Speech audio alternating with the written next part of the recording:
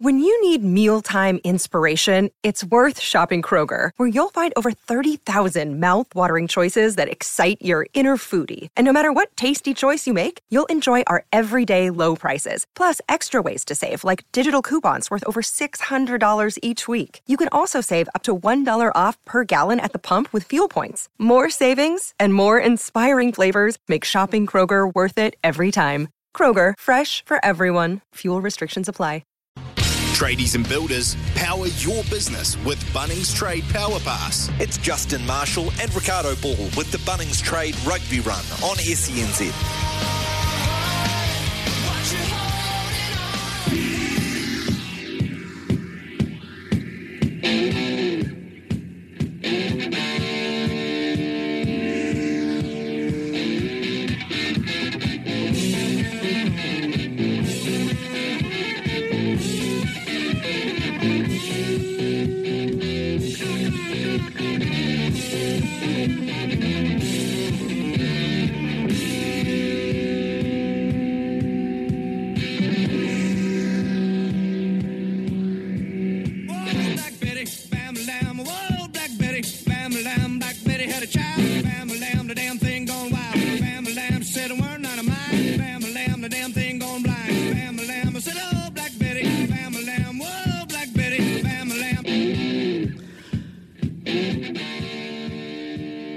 Good afternoon, welcome into the Bunnings Rugby Run here on SENZ. Ricardo Ball with you, and so is Justin Marshall. We'll go to Marshy shortly and bring him into the show. Of course, this Rugby Run, we are talking the very first of the Super Rugby rounds, because we do have Super Rugby underway, and that has got to be a good feeling, right? Got to be loving that. But we've got our Bunnings Rugby, we've got our Super Rugby Pacifica underway, and this is your Bunnings Rugby Run, and I think we've got Marshy with us now. You there, Marshy? Yes, I am, Ricardo. Hopefully you can hear me. Give me the nod. I can hear you, brother. I can hear you. So that is good news. That is good news. And, man, what a way to start this year's Super Rugby competition. That game on Friday night probably wasn't as close as we thought it was going to be. You might say, to use an old Fitzyism, it was a game of two halves, mate. Yeah, it certainly was, Ricardo. And good afternoon to everybody joining us for the Rugby Run. Yeah, look, I think when you had a game of that quality, intensity, physicality, and the calibre of player that was out there, I'm pretty certain that everything else was going to sort of fail in comparison, unfortunately, just simply because it was such a great game. We still got some quality rugby out of the rest of the weekend, but Friday night, what a benchmark that was. In terms of what style of rugby we were going to continually see with the adaptation of these new laws, speeding the game up, the ball in play a lot more. It couldn't have been more typified by that first up game between the Crusaders and the Chiefs. Yeah, you're absolutely right. It was always going to be a tight contest. I sort of thought that the Crusaders probably being home ground advantage, plus with a little bit of weather around and that forward pack of theirs, would probably win that game narrowly. They lost Whitelock, which hurt them, I think, because I thought Brodie Retallick for the Chiefs was absolutely immense. But I certainly, as you mentioned, didn't expect the blowout that it was, and that just goes to show how good a side this Chiefs side is, and they thoroughly deserve. No one could argue the fact that they were the best side on the night by quite a margin. Yeah, and that's the thing, mate. I mean, I was talking to Beeve during the week, and, obviously we know where his allegiances lie. And, I said, look, if I'm building a bet this weekend, I'm taking the Chiefs with the point start, right? So the Chiefs plus 7.5, because I thought it was going to be a tight game. And what we know about the history of these two teams is they are tight games, generally edged by the home team. And so that's kind of where I went. But the second half, things certainly changed. What do you think it was that Clayton McMillan said at halftime that got the Chiefs to on top in that game? Well, I certainly feel that in the second half, the Chiefs just showed a lot more intent than what the Crusaders did. They obviously spoke about their kicking strategy and wanted to play in better areas than they did in the first half, which they did. But I certainly feel that they frustrated the Crusaders with playing a bit of territory at times to aimlessly kicking back at them. And so I thought on the night, the kicking strategy of the Crusaders was way off the mark. They continually kicked the ball back without any pressure on the receivers, and subsequently they didn't win that territory battle. And once the Chiefs got their hands on the ball in the right zones, they've just got great attacking weapons right across the park. You know, I thought that the likes of Nankivell, Stevenson were incredibly dangerous all evening. The architect, Damien McKenzie, Brad Weber threatened many times, and then Cortez Latama, when he came on, was outstanding.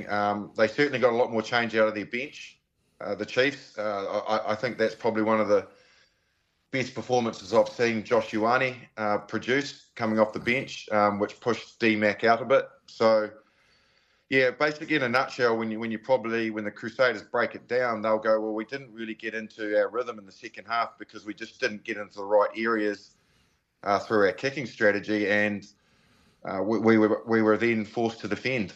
And they are a good defensive side, the Crusaders. So it takes a very good attacking side to break them down. But for the Chiefs to go over the try line of the Crusaders at Orange Theory Stadium 4 times goes to show that they have some firepower. Now, I know it's only one game, right? It's only one game, so you can't take too much from this. I did see some cheeky scamp on Twitter suggesting that maybe the wrong former Bay of Plenty number 8 was being linked to the All Blacks job, Marshy, but you might be going a bit early. Hey, but I did want to ask you about the battle between Damien McKenzie and Richie Mwanga, because, as you rightly said, Damien McKenzie played very, very well. I've been of the opinion that he's a better 15 than a 10 because he sometimes runs himself into little cul-de-sacs and can be a little bit headless chook. But, man, he looked really good. Yeah, he did. I think probably the best I've seen him play in that jersey in a big match. Obviously he can open games up regardless when he's in that jersey. But when it comes to big crunch matches against very good opposition and, like I said, good defensive sides, that's when your true mettle was tested. And I wondered, particularly with the ball being slightly greasy and his inclination to go a bit lateral at times, whether or not that would be something that he would struggle with on the night. But I certainly felt that he has got his head a lot better around what's required out of that jersey. His kicking strategy was really good. When he needed to sit back a bit and find space, he did. When he needed to kick long, he kicked long well. When he needed it to be competitive in the air, he did that as well. And I think what we really did start to see was probably Clayton McMillan, by his own admission, he said he played really well in the trial game, so he deserved that 10 jersey, start to mould his attack around the way Damien McKenzie plays. And we saw that with the way that he was transitioning behind gain line runners. Because he is good lateral, and he was getting outside the 4th or 5th defender of the Crusaders quite comfortably and opening up the field. That's what he's so very good at. And so the Chiefs' pattern very much revolved around that. And a classic example of the way that they did that was their block play when Sam Cane scored in the game, if people can remember it. They had 2 front runners in the traditional position. They had 2 transition runners out the back. McKenzie was that third guy, holding defenders. And, of course, Brad Weber just poked his nose out, and instead of hitting those runners in behind, he hit the flat runner, which was Sam Cane, and he bowled over. Now, the reason I mention that is because that just creates all sorts of indecision in defenders, and that's where Damien McKenzie is so very, very good. So it's also not only the fact that he's grown into that jersey, it's very clever coaching from Clayton McMillan. Recognise, okay, We've got a guy that we want to have in that jersey. What are his strengths? Let's adapt our game plan around that and our pattern to make sure that we utilise those strengths. And they certainly did that all evening, right from the opening kickoff, Ricardo. Crusaders kicked off deep inside the 22.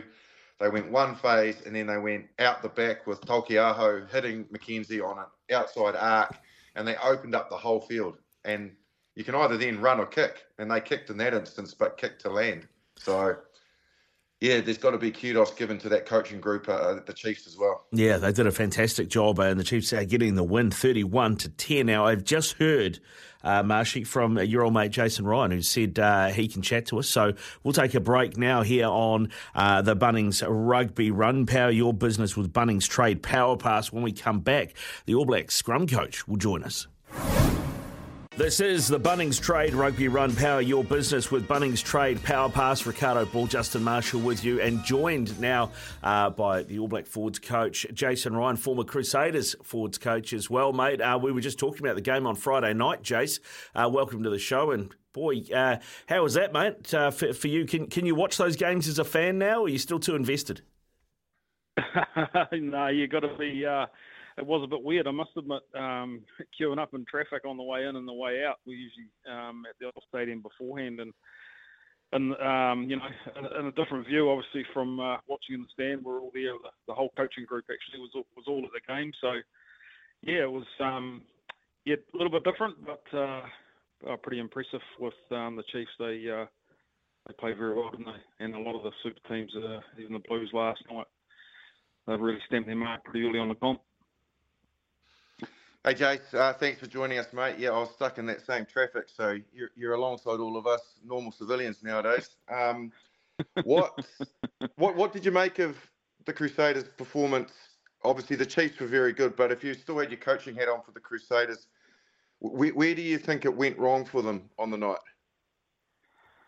Look, I think that the kicking, potentially, I'm not sure what their sort of plan was there, but no doubt they'll address that. But I can only sort of speak on previous years, but I know that the physical contests against the Chiefs, if you don't win those, was in any game really. But I think back to that last year's semi-final was our toughest game of the season by an absolute country mile in probably 2 years. So they're coming, and they're a big physical pack, and I thought they carried well. And it was a great start. Clayton's doing a good job with them, obviously. So, but yeah, you sort of look at this time of year, you look at the teams, but then you've got to, and what's happening only early in the comp, but I think some players, and particularly, I guess, all the All Blacks, have all sort of come out of the blocks pretty strongly, really, which is encouraging. What did you make of the new, I guess, mindset from particularly the referees to keep the ball and play more, to speed the game up? Obviously, the 30-second scrum resets, the lineouts were so much quicker, but it did create fatigue in the game, which opened up the last quarter more than usual. Do you think this is something that the players will take a while to adapt to? And equally, do you like what they're trying to do?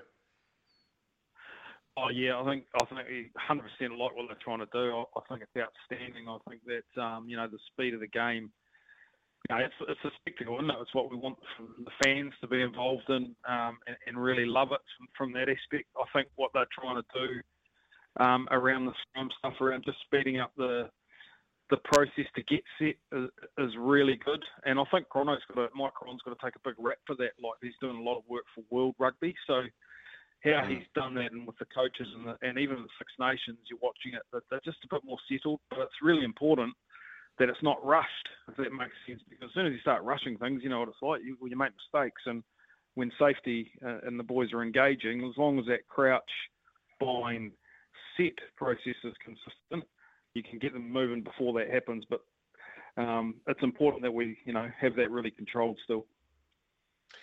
I want to ask you as well, they have been very vigilant and diligent in the first round, because this is an area of strength. I know you take pride in this particular area, which I've had a crack at in the past, but anyway, which is the rolling ball. You're not the only one either. I'm not. I'm not alone there. But because the two lifters now are not able to get in front of the jumper, we didn't see lots and lots of rolling mauls. In fact, I'm scratching my head to see if we actually did even see a try from a rolling maul out of all the games at the weekend. Do you think that that's the reason why it's becoming better to defend and harder to get the ball across the line? Yeah, look, I think it's a mix of both. Like, I think there's only 3 scrums in that Chiefs Crusaders game. So Yeah. we've got to watch where the game's trending and what's actually happening at the moment. Back to your mauling question around the blocking access. That's always been there, but it just hasn't been policed as much. And I think teams are getting pretty good defensively. So, we're seeing a lot of quick taps come in now as well. It's really a big trend in the games. Look, just on the maul, look, I'm a great believer that it's a big part of the game, but I think we could make some adjustments to it. Like, I believe if you start in that line out, you should stay in that line out. You can't pile numbers in. I think when that happens and next minute you got 14 guys mauling, that's when it looks messy. But, if you go on the line out, it's a six plus line out, we'll get on with it and just have those guys in there. I think that would be a way forward, I think. But, it'll be interesting to see where it all goes in the next wee while. Jason, we floated an idea last season, actually, when there were rolling mauls galore, tries off rolling mauls galore, and suggested that maybe, getting to reset, once it stops once, then maybe the ball has to be used then rather than giving them a second crack. Do you think that would help?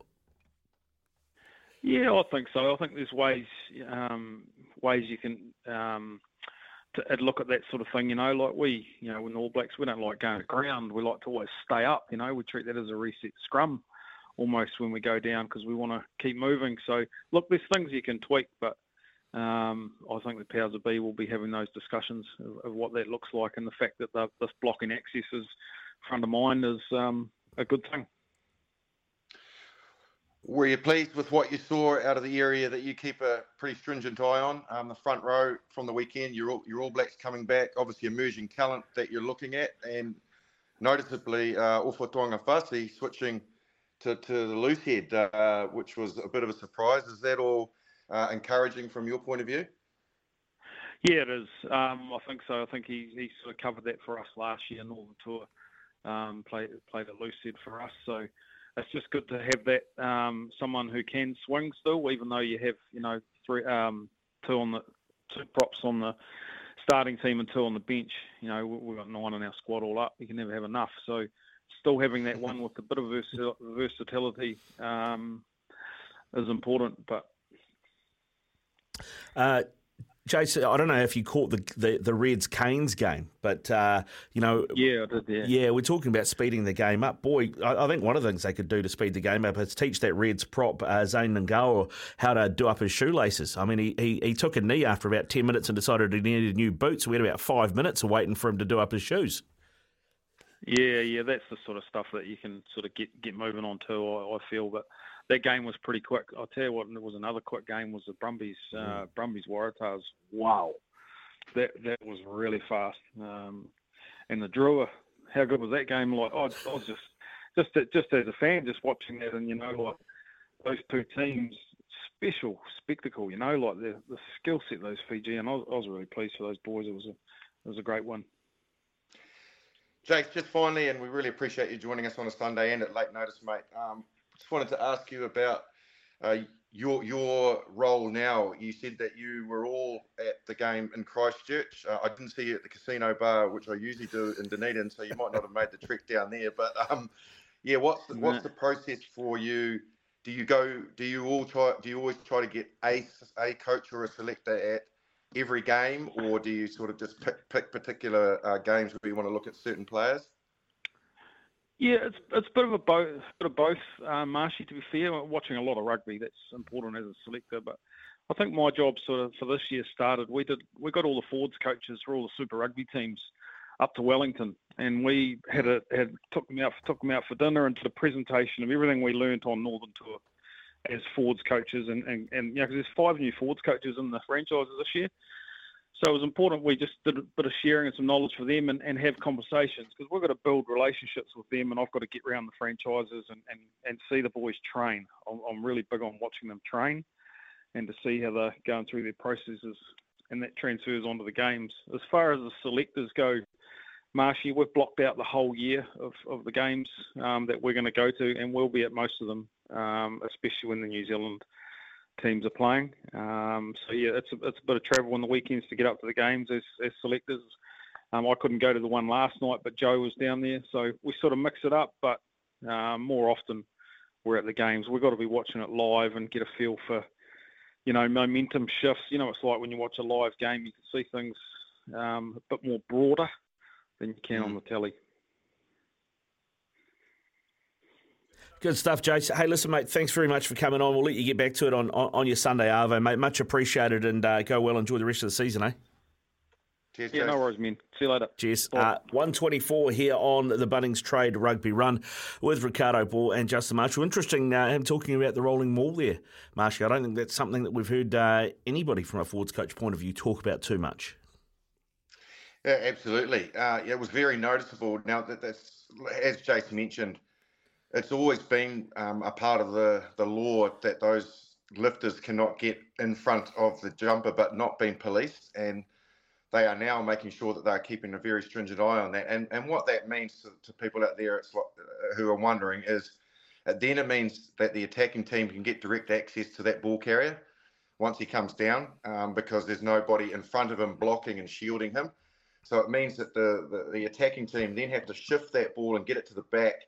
And that takes time and sometimes creates static maul, which then means they can't re-get momentum. So, in a nutshell, I think it's just made it much more evident that you have to be super accurate as a team that's looking to do the rolling maul, but equally it can be better to defend now that it's been policed that way. Because, as I said, look, certainly in the two games that I commentated on, there was rolling mauls, but none of them resulted in a try from the rolling maul. Yes, when the hooker or someone peeled off, there was a phase or another phase in a try, but I don't recall at all out of those two New Zealand games, the Highlanders Blues and the Crusaders Chiefs, apart from Cody Taylor falling down to one knee and it being disallowed, it didn't happen. So, I didn't see all of the Moana Pacifica game. You might be able to educate me, Ricardo, whether it happened to that, because that was a massive problem for Moana Pacifica last year, the amount of times that teams scored tries off rolling mauls. Yeah, no, there were no that I can remember. There was definitely no try scored from a rolling maul, and I think what there was in terms of mauls was a lot less than what you would expect. In saying that, I don't think that's the strength of the Fijian Druid. No, I tell you what though, they scored their first two tries. Both came from tap penalties. Yes, yeah, which Jace touched on. And teams. I think it's quite interesting that you've got a bit of leniency now without the halfback harassing number 8s and the opposition halfback at the back of the scrum to open up a bit more scrum attack. But still, in instances, 5 metres out from the line, teams opted for the quick tap than a scrum. So, yeah, quite interesting that it's sort of taken a spin in that direction. Yeah, it is indeed, mate. It is. Now, I'll tell you something that I know we'll talk to Daniel Manu about in the next hour, former Wallaby flanker, but as a halfback, the Brumbies Waratahs game, there's a guy, Ryan Lonergan, who started ahead of Nick White. What a game he had. How influential was he on that game? How smart was he? I mean, the try to Andy Muirhead out on the wing was hilarious because all the Waratahs, if you haven't seen the Waratahs, are all standing around talking, waiting for the penalty, but he hadn't said he's going to go to the sticks, and the referee hadn't blown time off. So he waits for the Tars, who are all just standing around in a bit of a huddle, and then he taps and throws the wide pass to Muirhead, who I didn't think was expecting it either. He's standing there having a yarn to the TMO, asking where's good for a beer later. Next thing, catches the ball right out on the line, and everybody's like, "What's going on?" And they scored a try from it. Oh, they did, and it was genius because it's recognition of space and the opportunity. When players switch off and are expecting either a kick at goal or a kick to the near touchline, and are not concentrating on opportunities. But like you say, it's usually because you're in sync with that opportunity and somebody else is on the same page. Whereas Muirhead certainly wasn't on the same page. When they went to the wide shot, you could see he was chatting to the AR. And didn't even recognise the fact that that was going to be an option. So, yeah, it was really, really clever play. But yeah, that was a quality game, as Jace Ryan mentioned. That was high tempo. I think we were sitting in the bar actually watching it after that Crusaders Chiefs game, and then that came out, and that was a belter of a game with intensity and tempo as well. And it was like far out. There are some rugby being played in these first two games of Super Rugby Pacific, and it's encouraging. Yeah, it's really encouraging. And I think, I mean, like I said earlier, one game doesn't make a season, but it was a great game from Ryan Lonergan. I think he really stood out for that Brumbies team. And the fact that he kept Nick White on the bench said something. But if you're Eddie Jones, you're looking at it, you've got Tate McDermott, Jake Gordon, Nick White, and now you've got Ryan Lonergan starting to emerge as well. They've got a lot of really good young 10s coming through, and now they've got some real depth at halfback too. Yeah, which they need. They need to get a consistent combination because they do tend to fluctuate around, and it's either the 10 or it's the 9. Is it McDermott? Is it Nick White? Is it Lola Seal? Is it Quade Cooper? Does Hodge step in? They've been all over the shop. They try. James O'Connor, does he come back into it? But whatever happens, I know Eddie. I've been in teams that he's coached, and I've played in teams that he's coached, played against teams he's coached as well. And the one thing I do know is he's a very heavy mindset around combinations and getting good synergy. So I wouldn't expect, once he makes his mind up of who is 9 and 10, what is back row is going to look like, and what is centres and back three, he won't deviate from them unless he has to. If you were a betting man and you had to pick what 9 and 10 combo Eddie Jones would prefer out of what he's got available for the Wallabies, what are you thinking? I think Tate McDermott looks like an Eddie Jones halfback, and not just because of the yap. Yeah, I totally agree. And I think knowing Eddie the way that I do, I feel that he won't necessarily gravitate towards experience. He'll go towards what he feels he can get a good game plan out of and get a good and strike up a good combo. And I think, put it this way, Lola Seal will not be comfortable under Eddie Jones. And he will not feel that he is better than he should be, because that's what Eddie Jones can do. He can tap in to players and get away a little bit of that complacency from them. He's got so much potential, his Lola Seal, and I just think it's at the moment still a bit green and raw. Eddie won't allow that. And so my mindset will be a Tate McDermott, Lola Seal, 9-10. If I was a betting man, and I am a betting man, Ricardo, but just not a good one. You and me both, mate. You and me both. How much did it surprise you to see Debrasini start ahead of Lola Seal on the weekend? Yeah, it did surprise me. And I think what they were looking for initially, the Brumbies, was a real direct mindset towards their game plan, and that was very evident. They ran hard. They had big ball runners coming flat off Lonergan as well, and I certainly feel that that's the style of player Debrasini is. He stepped up and he just hit those lines really, really hard. So I think that was kind of the way that they wanted to take on the Waratahs, and that selection was based around that. But again, it's another little jolt for Lola Seal, just to get him out of his complacency mode that I feel that he's been stuck in for a bit. This is the Bunnings Trade Rugby Run. You can power your business with Bunnings Trade Power Parts. You can also get in touch with Justin Marshall. 8833 is the text machine, 8833. You got any questions for Marshy on what you've seen from the weekend, our very first weekend of Super Rugby Pacifica? Hit us up now, 8833. Daryl Gibson joins us before the top of the hour. It's coming up 24 away from 2 here on your Bunnings Trade Rugby Run. Power your business with Bunnings Trade Power Pass. And Marsh, we've had a text through here asking if last night Mark Talia cemented his place in that All Black squad for the World Cup. What do you reckon? Well, certainly you couldn't put in a better performance to catch the eye of the coaches and selectors. No doubt about the fact that he was quite clearly the best player on the park last night. His performance was out of this world. The fact that he could get rid of defenders, find space like no other last night was outstanding. He was very much defined on the end of year tour and deserved his opportunities that he got to become a Test All Black. And, in an area where we've probably not had consistent selections again in the All Black team, there's a real opportunity there for a winger just to put a benchmark performance like that last night from Talia in the ground, continue to have good form and grab a hold of that jersey. There's a lot of there's a lot of rugby to be played before that team gets selected, but you kind of like all the aspects that Mark Taylor brings to that jersey. He is a very much traditional winger with great speed. He's got power. He works hard. He gets off his wing, and yeah, if he continues in the vein that he was in last night, you would have to say that he is on his way to stepping into that jersey for the first test of this year. What do you reckon was in Billy Harmon's halftime power raid? Because at the end of the game, he was asked about the game, and he said, "I thought we defended really well." And I looked at the scoreboard and went, "Really?" Yeah, it's a good point.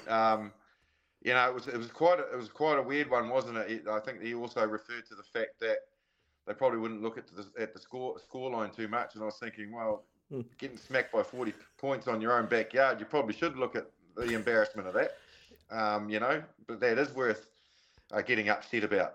I'm just waiting for the Highlanders bus to turn up at the final going, "Oh, yeah, but we didn't pay any attention to the scores, but we played well, so we're in the final. It's okay."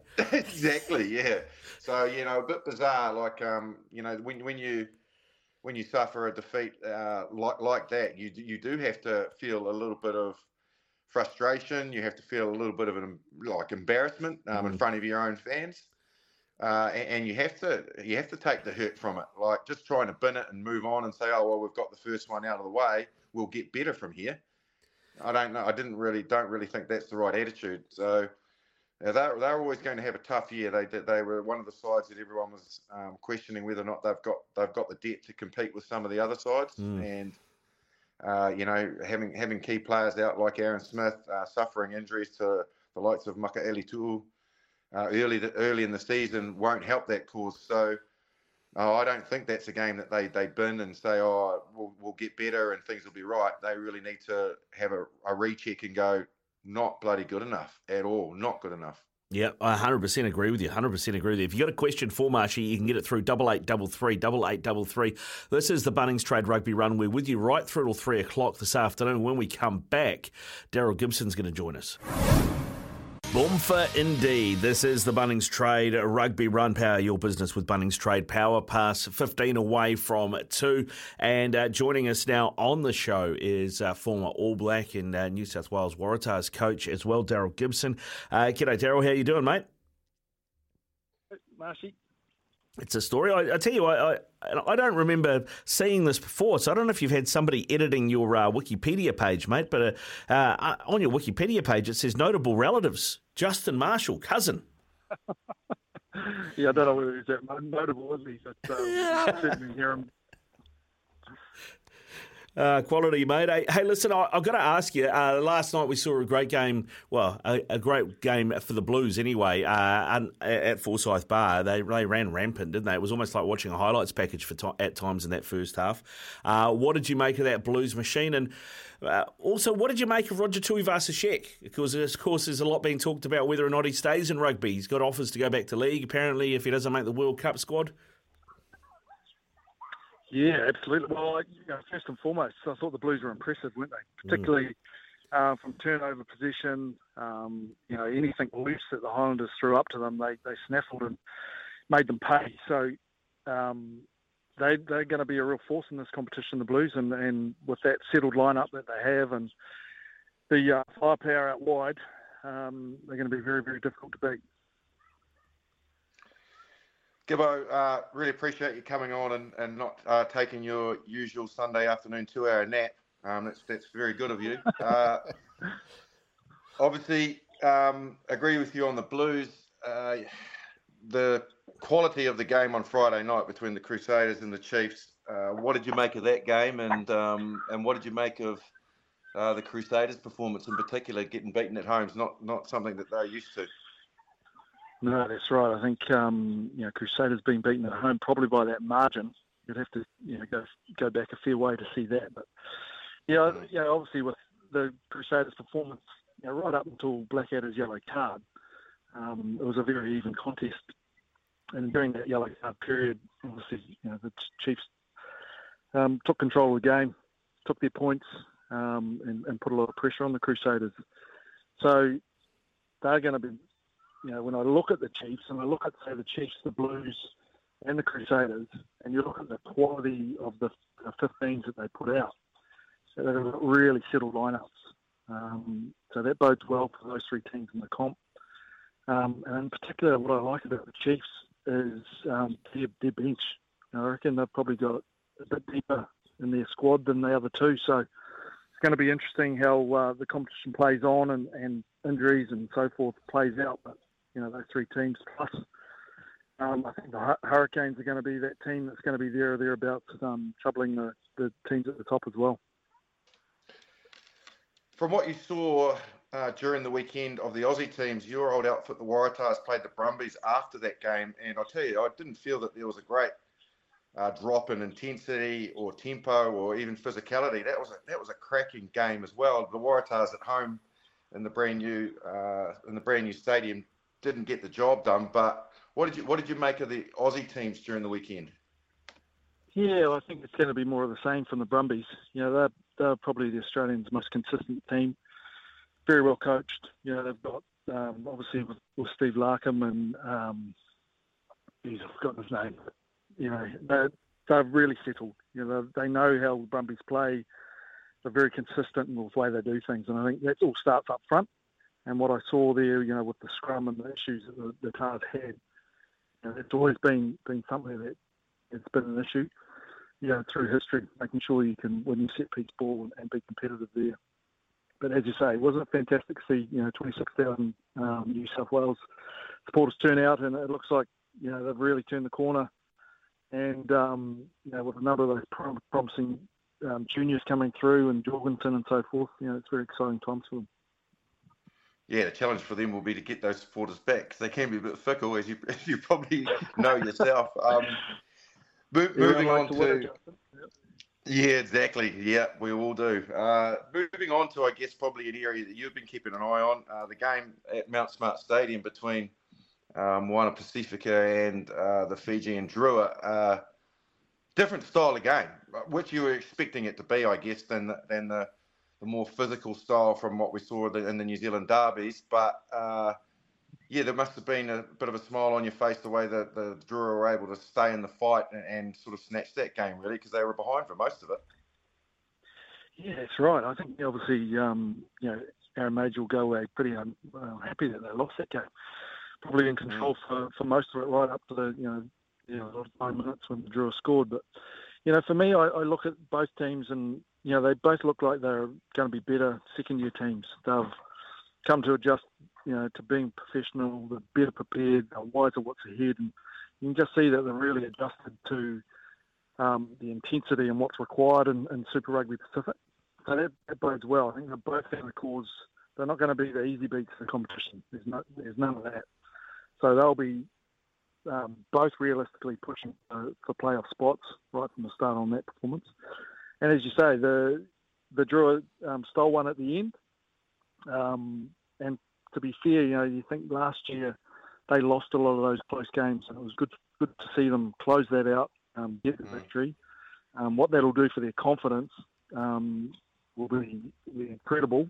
And then you think when they get home to Fiji, they're going to be really difficult to beat on home soil. So really good. There's still plenty in them in terms of improvement and areas like that, and I'm sure the coaches will be going through that. But certainly to start the competition with a win will give their confidence a great boost. And there were some really standout performances too. I thought Josefa Tamani was really good, the the blindside flanker, and I think he used to be a sevens player, Yosefo Masi, the young centre. I think he was on debut yesterday, and he was absolute fire. Yeah, that's right. I haven't talked with Glenn Jackson and Brad, the coaches. There's a number of young talent coming through that team. Kitty Salawa at 7. These guys will be pushing for national honours with the Flying Fijians, and with the World Cup looming, it's just extra motivation for those players who are knocking on the fringes. So it just goes to show just how important having a Super Rugby team for the Super Pacific teams, or the Pacific teams, how important that pathway is. Is Jacko doing any coaching? I'd say he'd be doing a fair bit of refereeing on the sidelines too, Justin. Bloody hell, mate. Honestly, all I see is him out swimming, surfing. Like he's enjoying his time as a coach in Fiji. Put it that way. You're not getting those plums. What's going on? Yeah, that's right. He's obviously got the balance just right. Oh, mate, well, yeah, to be honest, yeah, it's a surprise that they haven't managed to nab Razor based off that. They should have just sent him Jacko's Instagram feed and be done with it. Yeah, that's right. I'm sure they were selling him plenty of surfing spots and hotel resorts to get him across the line. But obviously, with the announcement that Simon Rauli's taken over the reins from Vern, I think it's an excellent decision. He's been close to the team. He knows all the players. He's had a hand in the selection, so I'm just hoping he keeps me involved. I'm sure he will, mate. What you guys did with Fiji recently has been a real catalyst for them becoming another side to be reckoned with in World Rugby, and that doesn't happen without hard work and behind the scenes. So good luck with that. Just finally, I just wanted to ask you, because you obviously have to keep your eye over all of the changes and the law changes in the game. Man, I'll tell you what, the speed and tempo of the games, because the ball is in play a lot more. Players getting fatigued in those last quarters. You happy with those laws that they've brought in and that they are good for the game? Yeah, absolutely. I think you're spot on. Anecdotally, and just watching the games over the weekend, they felt faster, particularly at line-out time. I think teams have really cottoned on to transitioning quick from when the ball goes out and getting it in. Probably one thing, from the first half in the Crusaders game, I just felt there was a lot of injury stoppages. And I wonder whether coaches have got a little bit cynical and just needing a break every now and then to slow the tempo. But I think they're a good move. I like the number 8 having a bit more free of rein off the scrum and getting that go forward. So overall, good law interpretations and good changes. Yeah, I'll tell you what, Razor might want to have a word to Fletcher Newell about that, because I think you're supposed to share that round when you go down and for an injury break. He went down twice in the first 15 minutes. I think that might have just been his lungs. Yeah, that may be the case. I hope so. Obviously, coaches always look for little loopholes in the law and ways that you can control things. Yeah, good stuff. All right, Daryl. Hey, listen, thanks very much for coming on, mate, and having a chat. Always good to catch up with you, and hopefully we'll see you in France, eh? Absolutely. It's the plan. It's a plan indeed. Good stuff. Daryl Gibson there with us, former All Black midfielder, of course, former Waratahs coach as well. And yeah, that was noticeable from the weekend. Justin, was how the speed of the line out, but also, and as we've mentioned as well, the speed off the back of the ruck. Yeah, absolutely. The referees are not tolerating any of that, what they perceive to be needless time wasting anymore. And I think that's good for the game. It was really evident that also, how tedious box kicking from nines had become. The fact that they were, they get people in front of them and shield and manoeuvre people, and then they'd get their foot in there and rake it back. And now you could see them actually, the referee saying 5 seconds, you could see them getting in there quickly and making sure that they got it away in time. So we didn't have that constant sort of painful process of setting up the box kick. The whole world could tell there's a box kick coming. So all of the innovation's very good. Yeah, indeed. And I'll tell you, the one thing I noticed particularly in that Blues Highlanders game is how much the Blues halfback kicking intended to go longer rather than higher. So they ended up kicking for position more than to get possession back. But we'll talk more about that in the next hour. You can get in touch with us, 8833 or 0800 150 811. This is SENZ's Rugby Run, thanks to Bunnings Trade. Power your business with Bunnings Trade Power Pass. And these are the results we've had from Super Rugby from the weekend. Friday night, the Crusaders 10, the Chiefs 31. The Waratahs 25, the Brumbies 31. Moana Pacifica 34, the Fijian Drua 36. Highlanders 20, Blues 60. Queensland Reds 13, Canes 47, and the Western Force 34, the Melbourne Rebels 27. And Justin, I think it's fair to say it was a great opening round to the competition. Plenty of points scored, plenty of tries scored, and plenty of money raised for the Red Cross as well. Yeah, it certainly was. What a great concept that was to support the relief of looking after those people that have been so devastated by Cyclone Gabrielle up north, and in particular around that Gisborne Napier region. So, excellent that Super Rugby came up with the idea of a way to contribute, and the rugby certainly helped that with plenty of tries scored and points on the scoreboard. So absolutely brilliant in that regard. But yes, a very good opening round to Super Rugby Pacific. Some derby games that were of the highest quality. Equally, we had the Hurricanes up in Townsville taking on the Reds. And that's never an easy task because it's not an easy environment to play in. So that's a very good win for them, being the first New Zealand team out of New Zealand in Super Rugby. So, yeah, really encouraging. And obviously we had the big, basically Pacifica showdown at Mount Smart Stadium as well. So, yeah, I think they'll be really pleased with the way that first round unfolded. And it gets completely different next round as well, doesn't it, with all teams heading to Melbourne for Super Round. And does that mean that you're on the donut, mate? Are you off to Melbourne as well?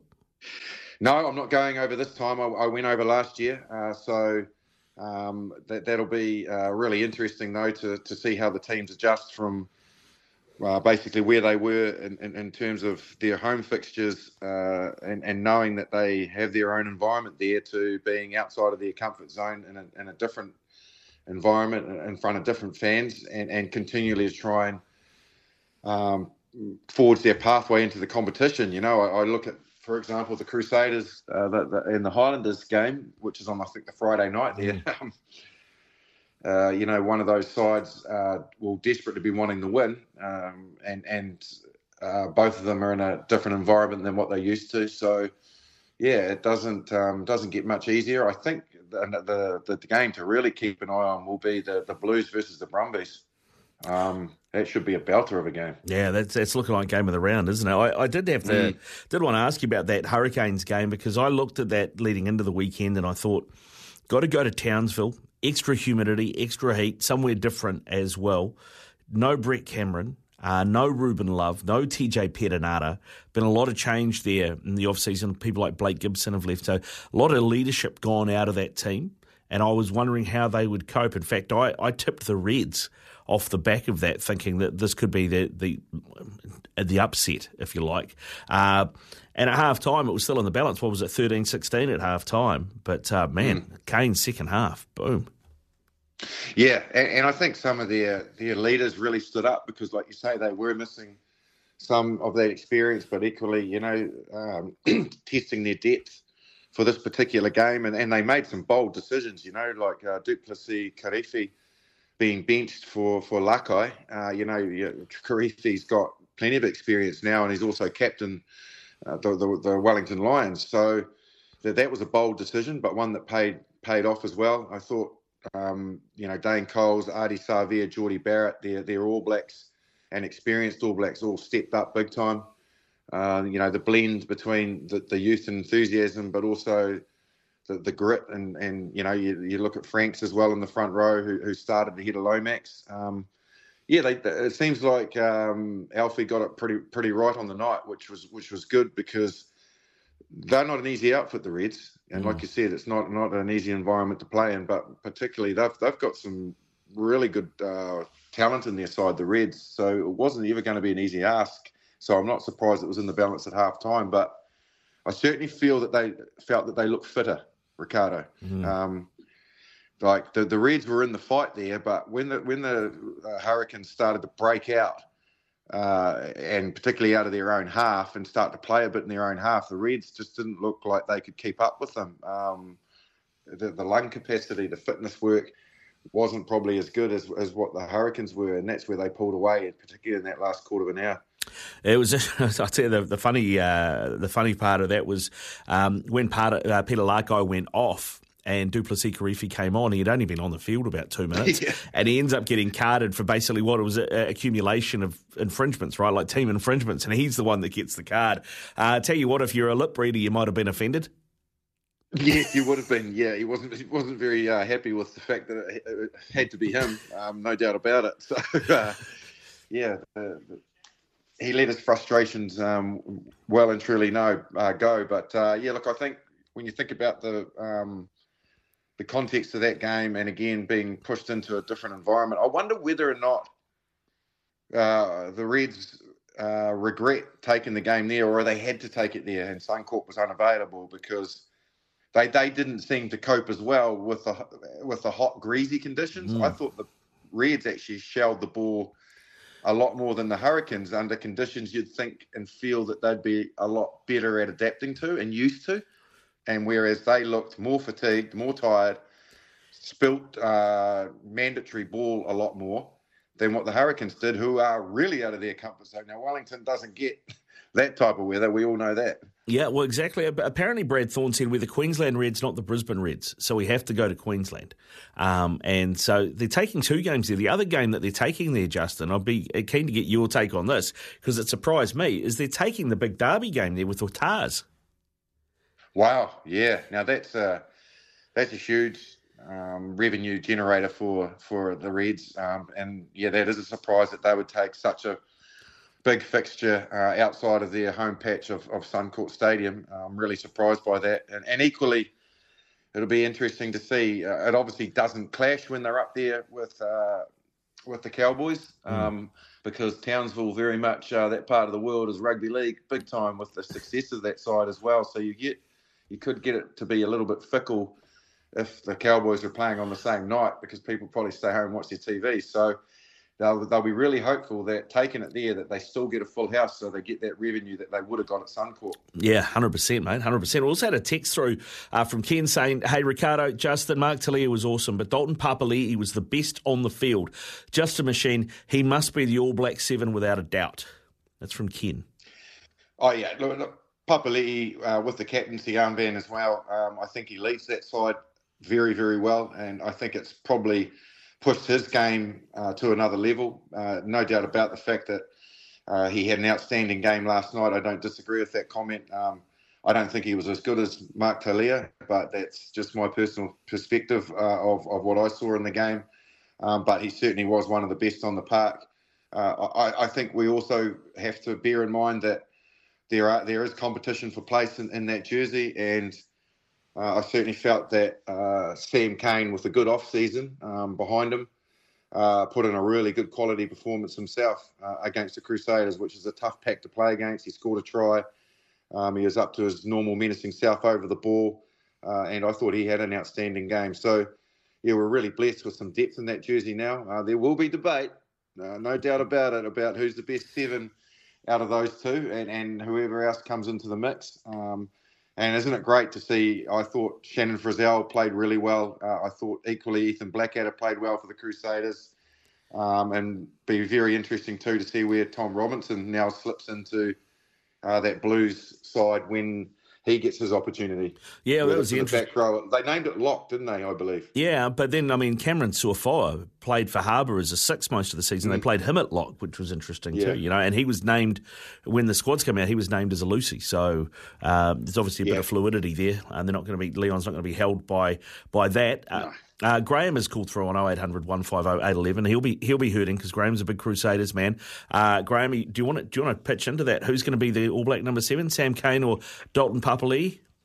Oh, I'd go Dalton Papali'i at this stage, but it's early days, you know. So and also injuries come into it. So I thought Papali'i was brilliant last night, but I thought I didn't see all of the Blues highlights this game. I was still smarting after Friday night.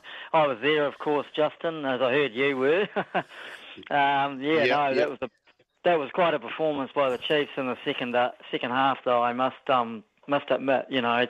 But as you say, I think it was you said that Ethan Blackadder's carding. Yeah, not that you know that we should have played better than that. But that was around that time when we certainly just, you know, opted out of the game almost at one stage. But yeah, Ethan Blackadder is one of the players that really did play well on Friday night. But you know, a lot of people are, well, you've been in Crusader teams and we've lost early games, and you know that's never changed since the beginning of the competition. You know, especially after when we started winning it, when '98 onwards. People hopeful that. But these guys will, you know, they will regroup because they have to regroup. The Highlanders will be tough because they'll be hurting after last night too, Justin. Yeah, I agree, Graham. Look, I certainly felt that probably the main concern that Scott Robertson will have, and yes, when you have somebody like Sam Whitelock unavailable, who likes to roll his sleeves up and get in a fight on a night like that. Not literally, but he was a major loss. But and to back this is what I want to reinforce my point with is it wasn't the fact that the Crusaders just had an off night and made errors or just had a day where they weren't quite there. They were forced into it, and the Chiefs forced them into making poor decisions with their kicking game, into having to make lots of tackles. So basically it was the Chiefs dictating the game, and that's very unlike the Crusaders to be dictated to. Yes, they can have a bad night, but Robertson, I would imagine, won't be happy about that. What did you think was wrong on the night? Did you think it was something different? Yeah, I think you're absolutely right, because I've seen Chiefs teams do that, pre the Razor era as coach, and even a couple of times, we haven't won every game against the Chiefs. I remember in Fiji, that was a high-scoring game. I think we were up by about 20 points, and then they came back and won, but in 2019. But they are a team of they often had been able to get under the Crusaders' skin a bit, or put them off their game's probably a better way of putting it, because there wasn't a lot of niggle out there, even though it was very, very hard. But, a very tough game, as all these derbies are. But, I know you're right. And I think that the Crusaders will, implementation of game plan and not being, bullied's the wrong word, but not being pushed around, not being, as you say, dictated to, like the Chiefs said. And as you say, Sam Whitelock, because I didn't want to make that, but, they're always good players that come in, but he is, as he will be next year when the All Blacks and the Crusaders won't have him. You do miss him because you got Brady Retallick, and he was outstanding for the Chiefs. So, he is a bit of a spiritual leader of that team in many respects. But it made it interesting, and the second half was a bit of a glum watch for me. But they deserved to lose, and the Chiefs deserved to win. So that was just the amount of really all it was, Yeah, good stuff, Graham. Thanks very much for your call, bud. Appreciate it. And Justin, but just on the back of that, actually, I was thinking, Graham talked about Ethan Blackadder, how well he went. What do you think Ethan Blackadder's best position is? And if he is fit come World Cup time, what does that All Black loose trio look like? Yeah, valid. It's really hard to put my finger on whether or not they are looking to go down the pathway of what the European sides are doing, who are successful at the moment, which is the likes of Ireland and France in particular, by selecting bigger, stronger players rather than a traditional sort of smaller player in the role of that 7 jersey. If they are going down that pathway, there's absolutely no doubt in my mind that Ethan Blackadder can play 7, and he can still get over the ball, but what you're producing is a very big back row with a big 6 and a big 8 and a big 7 as well. I would like to see him get some game time at 7, and I'd like to see him get some game time at 7 for the Crusaders. Now that's a bit harsh on a guy like Tom Christie, because he just plays so consistently week in, week out. Again, I think he was near on top of the tackle count. But yeah, in answer to your question, I do think that maybe his best jersey is 7, but then he's up against Papali'i and obviously Sam Cane. So, yeah, it'll be interesting to see where they set their sights on, put him in the side. Yeah, it's interesting because I was thinking, you're looking at Papali'i at 7 and Blackadder at 6, and then Ardie at 8. Yeah, your number 8's smaller than the other two. It's probably a turn up. Yeah, wouldn't it be? Exactly, but that's. The trend is, look, geez, you even think about the Argentinian back row. They are monsters, and they absolutely harass and physical players. And we haven't made that shift yet. We haven't gone down that pathway as a nation. No, we haven't yet. We'll see. We'll see what happens, mate. We'll see how this season develops. It is 2:17 here on the Bunnings Trade Rugby Run. Power your business with Bunnings Trade Power Pass. We'll be back shortly talking more Super Rugby. We'll touch on the Six Nations as well. If you want to get in touch, you've got a question for Justin, 8833 is the text line, 8833 or 0800 150 811.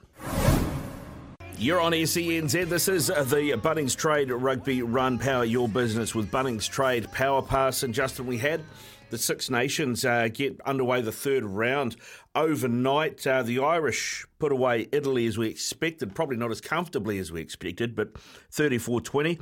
And Wales, I thought maybe in Cardiff they could get their first win of the season and put all their trouble behind them and get up over the Poms, but they were pretty lacklustre and ended up losing 20-10. Gats has walked into an absolute shit shower there, hasn't he? Oh, he has, mate. Yeah, there's no doubt about the fact that they've got on-field problems, and that's been culminated by the off-field issues with the players' contracts being heavily disputed by the players and the Players Association there. So you've got on and off-field problems.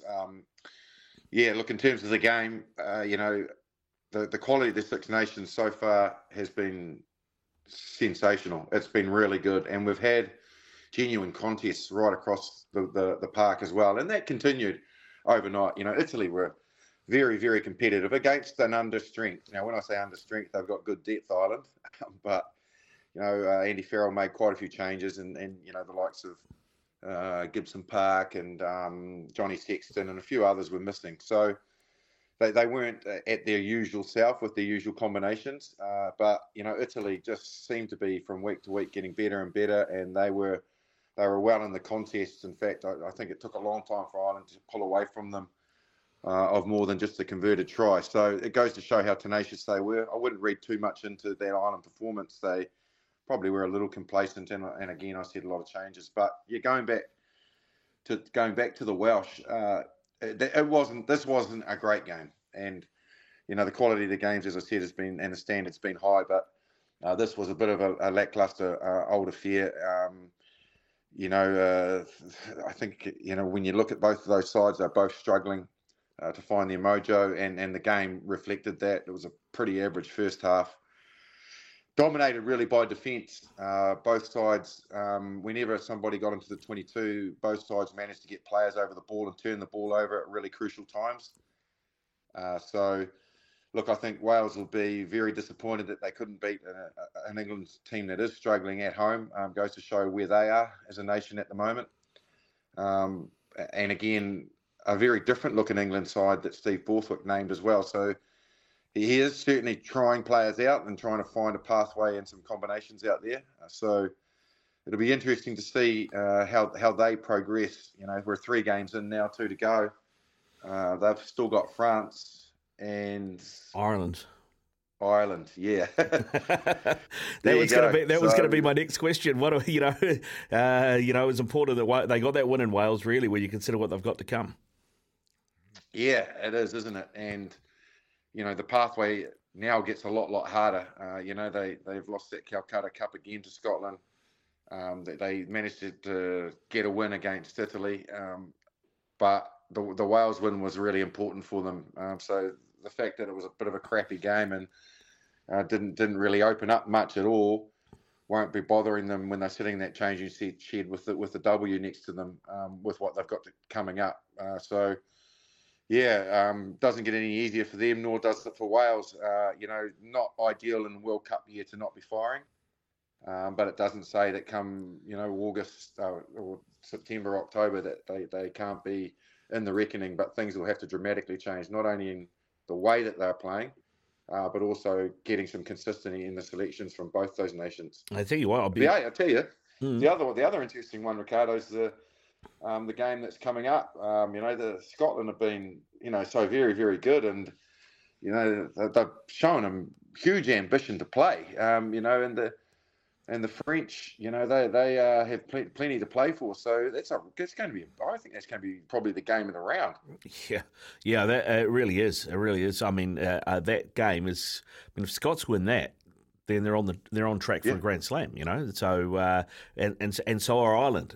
So that's going to be an interesting when they meet. I was going to say, mate, you know, if you which way if you had 5 bob and you're at the tab, which way are you going on the Italy Wales game in Italy in 2 weeks? Yeah, well, if I'm using your money, I'll go for Italy. Yeah. Look, there's no doubt that the Welsh will be smarting from Italy beating them at Millennium Stadium last year. That won't sit comfortably, so there'll be a bit of payback running through the veins, I'd imagine. But Italy are an even better side than they were last year. And every team that has gone there this year has really struggled against them. So, like I said, unless they find their mojo really quickly, I don't even think it's an upset. You just have to probably think that Italy go in as favourites, believe it or not. It'd be really interesting to see what the margin is and where people perceive that game to be sitting. Yeah, I'll tell you what, if they lose that game, they finish the Six Nations, I think, at home to France.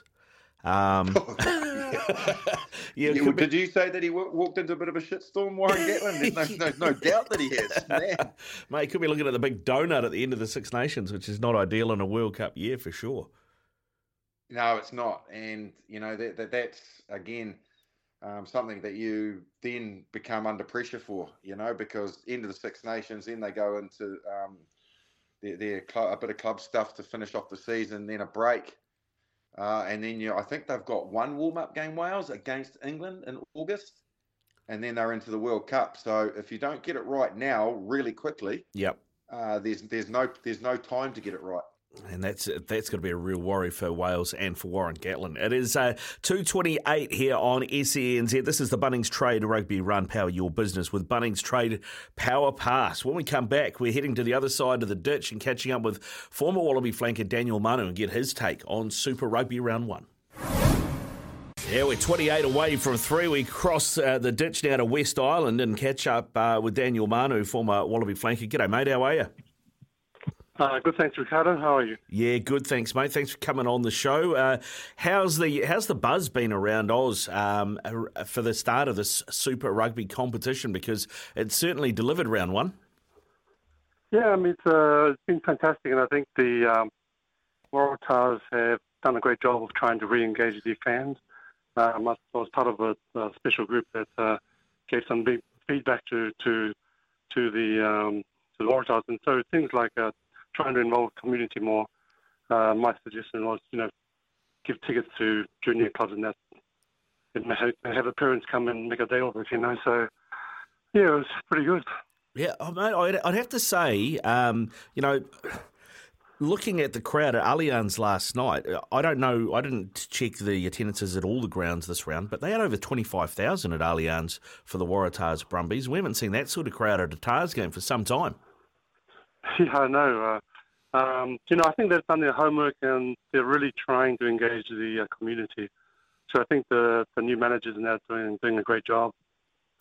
They did a great job. I tell you, on the park, it looked pretty good as well. It certainly enticed people to come back. I know the home team lost, but boy, there was plenty of action, mate, and lots of tries scored. And I have to say, there's maybe a new star for the Tars to get excited about, and that young 18-year-old winger on debut scores 2, Max Jurgensen.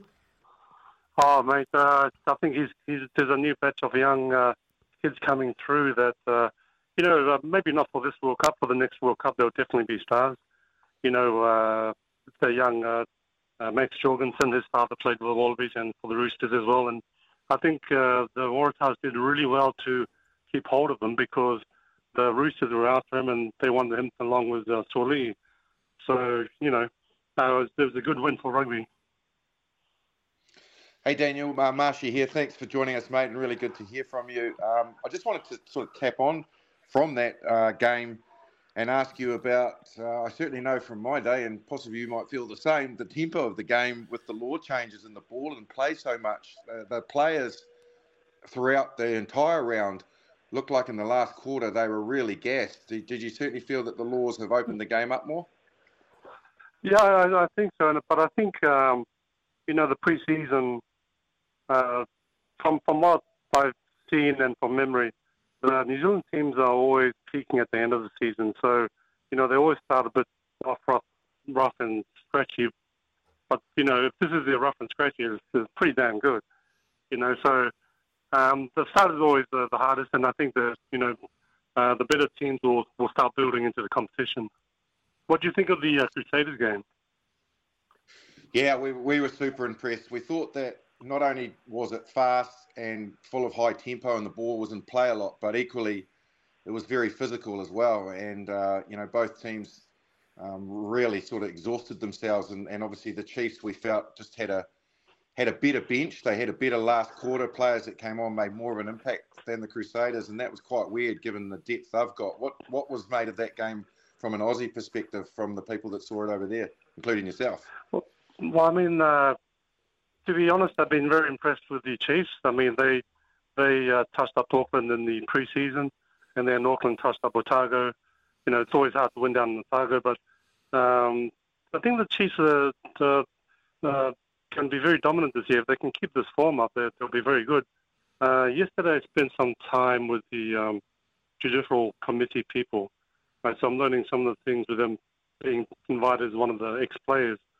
And looking at the processes. So the process of what they're doing now is that, like any tackles that hit the head, it's pretty much a set formula for it. And I think that tackle by Blackadder, that should have been from the format that they worked on yesterday, there should have been a red card. And he'll probably get penalised sometime after he goes to I think it goes to a panel. But I think that they are forced now to try and make the game safer. Because I think the RFU is being sued by the ex-players, so that's a good thing for us generally, I suppose, for the players. Yeah, it was an interesting one, that actually, because I thought, and I can't remember the name of which chief it was he tackled, but I felt that the Chiefs player actually, by the time Blackadder had committed to the tackle, it was probably going to be about chest height, but then the player slipped into it. So, yeah, it's interesting what they, what do they call it when they have mitigation? Mitigation, yeah. So I thought that's probably where he got away with that. Hey, on another Lucy that has been doing good things for a couple of years over your way, Daniel. He's originally from the Crusaders, Charlie Gamble. He played a lot of 7 and a bit of 6 last season. We saw him pack down at 8 against the Brumbies. What chance do you reckon he's wearing a Wallabies jumper later on this year? The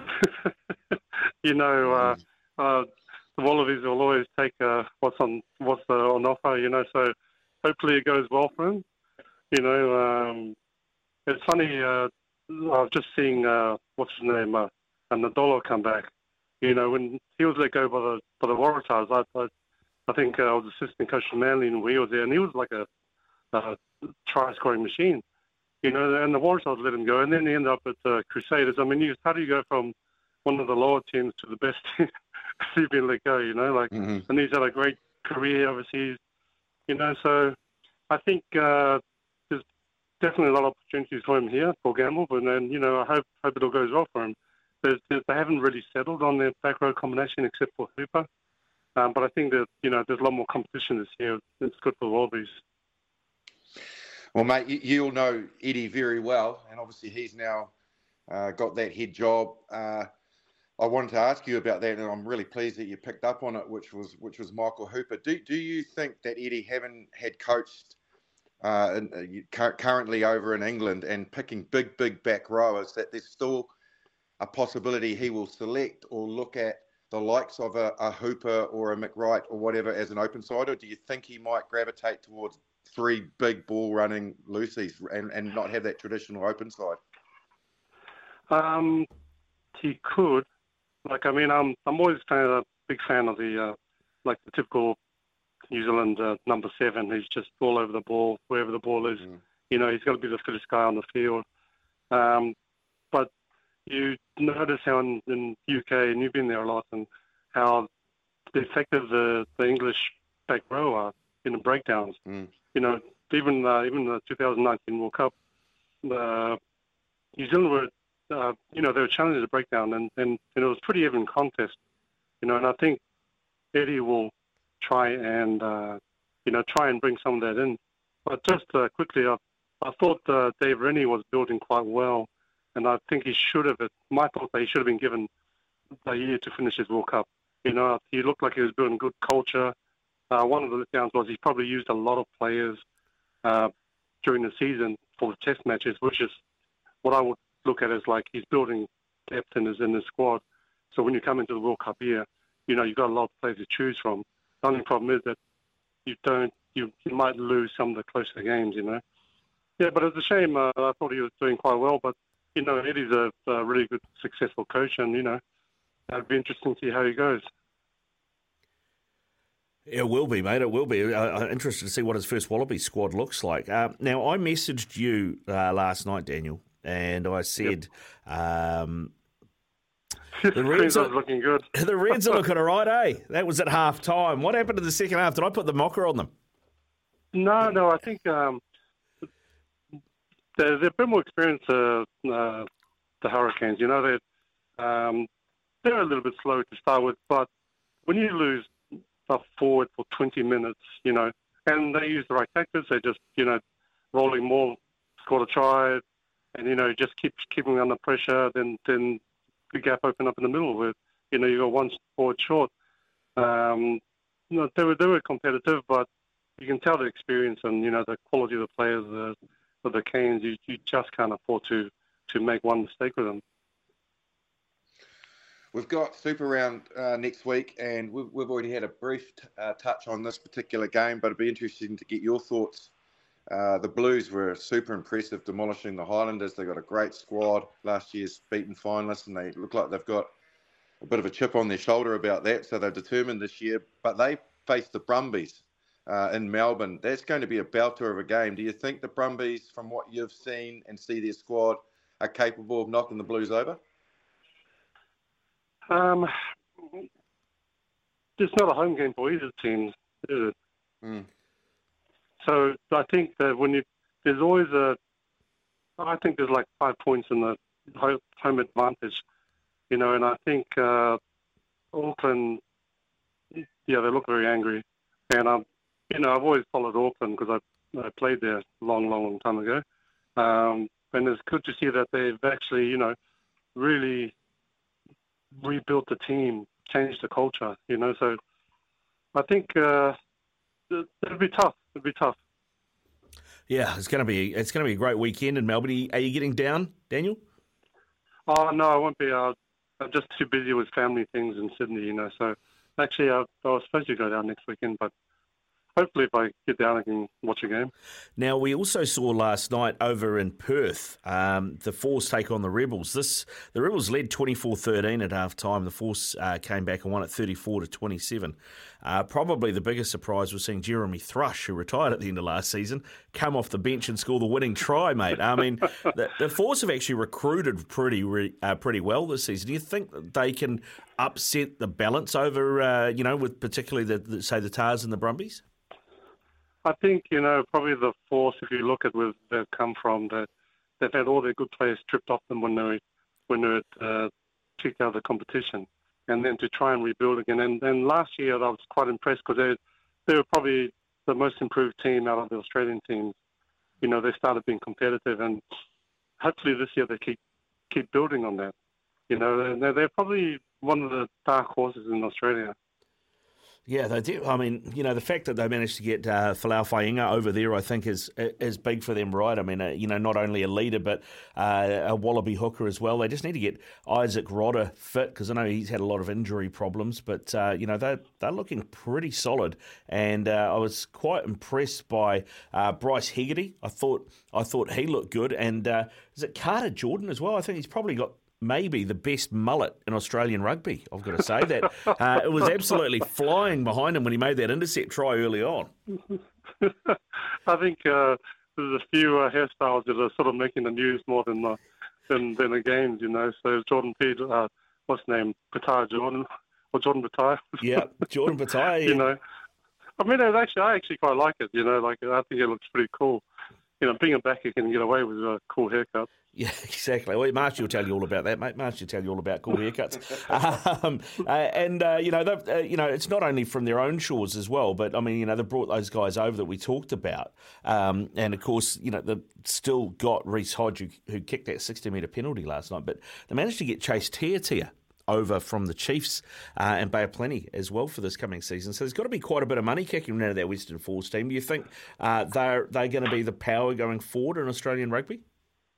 Well, I think when they got kicked out of the competition, they were the only union that was growing in numbers. So they were actually doing a great job of growing their juniors, their seniors, and then suddenly they were kicked out. It was probably the wrong team to kick out. But, look how quickly they recovered. So, and there's always a fair bit of money sloshing around there as well. So, they will be. In the future, they will be. Yeah, all right, mate. Well, we'll keep an eye on them. Thanks very much for your time, Daniel. Really appreciate it, mate. Go well and enjoy Melbourne next weekend. I know you'll have your feet up on the couch in Sydney, but enjoy the action from Melbourne. Thanks, Ricardo. Thanks, Justin. Good to hear from you again. I think the last time I saw Justin was 11 years ago in Bermuda. You were looking a bit worse for wear at the time. Right. Yep, you know me well. Yeah, that would have been the Bermuda Triangle, mate. Nothing to do with anything else. Yeah. Nothing to do with anything else. Hey, Daniel, go well, brother. All right, take care. Yeah, you too, mate. See you later. It is 14 away from 3, and I was just looking through that 4 squad, and then looking to the coaching stuff, and I forgot Mark Ozic is there, of course, former Hawke's Bay coach. He is the backs coach under Simon Cron, who's doing pretty good things over at the Force there, Justin. Yeah, and I guess we kind of.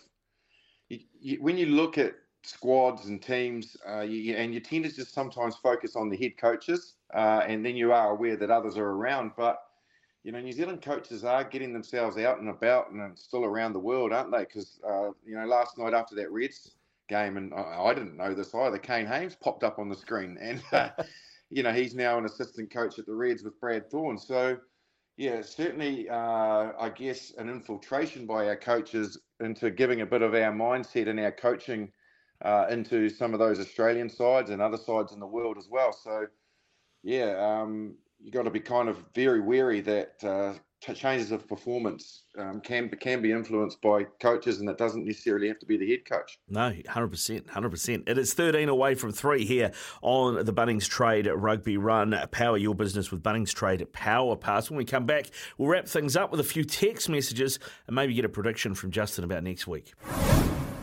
And we're 9 away from 3 o'clock here on SENZ. This is the Bunnings Trade Rugby Run. Power your business with Bunnings Trade Power Pass. And Justin, a text through saying that someone's heard bad news. Ken saying he's heard bad news about Cullen Grace. Sounds like he might be gone for the season. Did you hear anything when you were at the ground? Yes, they deemed the injury to be quite serious. In fact, I believe that there was an ambulance called. Really unfortunate for Cullen Grace. I haven't been told of the extent of the injury, but I had been told that it is bad. Whether it's season ending is up for debate, but it certainly looks serious enough that he's going to be out for quite an extended time. So just so disappointing. He had such a difficult year last year, had worked hard to get himself back onto the field. Great off-season, was looking good. And unfortunately, this is rugby and this is the game. Another one I felt for at the weekend was Anton Leonard-Brown. That guy just can't catch a break, rolling his ankle like he did. Hopefully it's not too serious. But, yeah, some players just seem to get into these little pockets of injury problems and can't get themselves out. And Cullen Grace certainly is that. And that would be a real blow, I think, for the All Blacks as well, because I'm sure he was very much in their thought process for their squad for the Rugby World Cup. Now, another message has come through. We talked about Ethan Blackadder earlier. And this message, no name attached, says the only way Ethan can make the All Blacks is probably at 7 because he hasn't got the size for a 6 or 8 at test level. With Dalton and Sam, they won't take 3. So does that mean Ethan's on the outside? I just had a look. So he's 1.90 metre and 111 kegs, according to the official records. Papali's 193 and 113. So not a heap in it, but there is a little. I mean, I suppose what we've seen of him, he's a devastating player. So I mean, does that mean you try Dalton at 6 then because he's got a little bit of extra size? No, I don't think so. And never trust Wikipedia, Ricardo. This is the Rugby Union's website, apparently. Oh, is it? Okay. Yeah, no, I certainly know that he's carrying a few more kilos than 111, Ethan Blackadder. He's quite easily the best of the back rowers when he was fit at the start of last year, and that had Pablo Matera in it. So yeah, there's no doubt that he's got the size. I don't debate that, and he's got the height as well. So it's just a matter of whether or not he's got the technical, I guess, above two traditional open side flankers to be able to fulfil that role with a big body. That's probably his main challenge, but I certainly feel that he's got the physical. It's just whether or not he can get the smarts around making sure that he also is disruptive at breakdown time. All right, now we go to Melbourne next weekend. Everybody's playing there. We've already talked about the Brumbies taking on the Blues, mate, but your Crusaders, of course, up against the Highlanders, a must-win for both teams. What do you think changes for the Crusaders? Well, the Crusaders, you always expect a response after a poor performance or getting beaten, which they were well beaten in Christchurch on Friday night. So I expect quite a positive response from them. That they'll have some personnel changes, I believe, as well. The Highlanders, by their own non-admission, were poor. So if they can get their head around the fact that they were poor and they were way off the mark, you would expect a response from them as well.